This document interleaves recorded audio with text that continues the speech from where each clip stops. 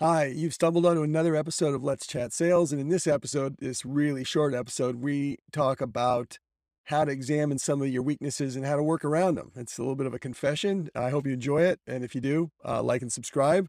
And let's dive in. Okay, so Bob, guess what? It is another episode of Let's Chat Sales. Let's chat sales. Yes, that's right. That's good. So today, here's what I want to talk about: accountability and getting stuff done. I have a For you or for your client? For me.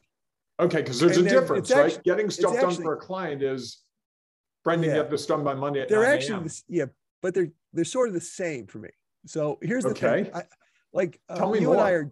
You and I are different, right, on this topic. To get stuff done, I need to have a gun to my head, in a sense. I need to have a deadline. So I find that I use customers and commitments as a way to get stuff done. So I'll be on a call, or I'll be in a meeting with someone, and I'll say, I'll get this to you by Tuesday. And that is a gun to my head that I got to get it done by Tuesday. I cannot not do that. It makes me nuts. So I use sales commitments as a way for me. This is a confession, is what this is, Bob. I'm listening. That's what I use to kind of keep the momentum going in the sales process. I kind of have to have a deadline to get it done by a certain time. So I do make commitments that force me to make sure that, this thing is moving forward at a certain path. That is so counter to how I operate. I make commitments. If the person says we need this by Tuesday, I would say, okay. And in my book, I'm doing it on Thursday or Friday because I want it to be done and off my plate. And if I don't have commitments, I was telling you before the program, I've written a couple of books and the only commitment was I need to get a book done. Yeah. I'm very good at internal motivation. Yeah, I admire that. I'm not like that at all. Thank you. I know if we did enough of these, you'd admire me for something. I love you, man. But that's one of those skills that I find that there are two ways for me to operate. Either I hang up the phone and I do the work right then. Okay. Like right then when it's fresh in my mind.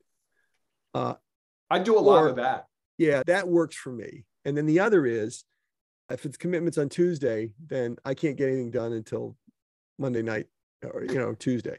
And then I get it to them. If I don't get it to them by Tuesday and it lingers, oh man, it could go a month. And I'm sure I'm not alone in this. No, not at all. I think the great thing to me is that you've figured out what works for you, just like I've figured out what works for me.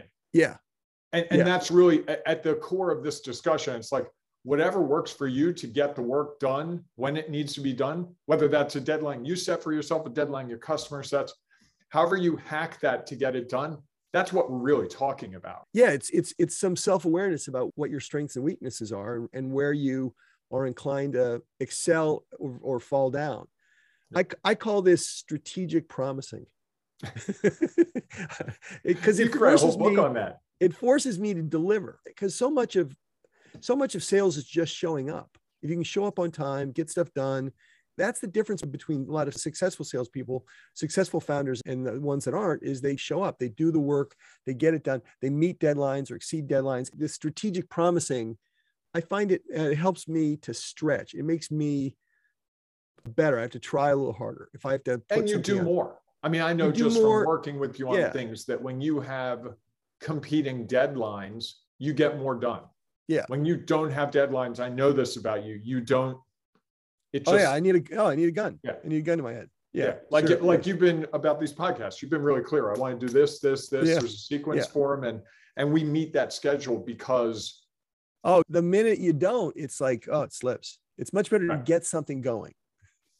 So anyway, that was my thinking about that. So I guess the takeaway here is figure out what your style is, figure out what works for you, and then embrace that.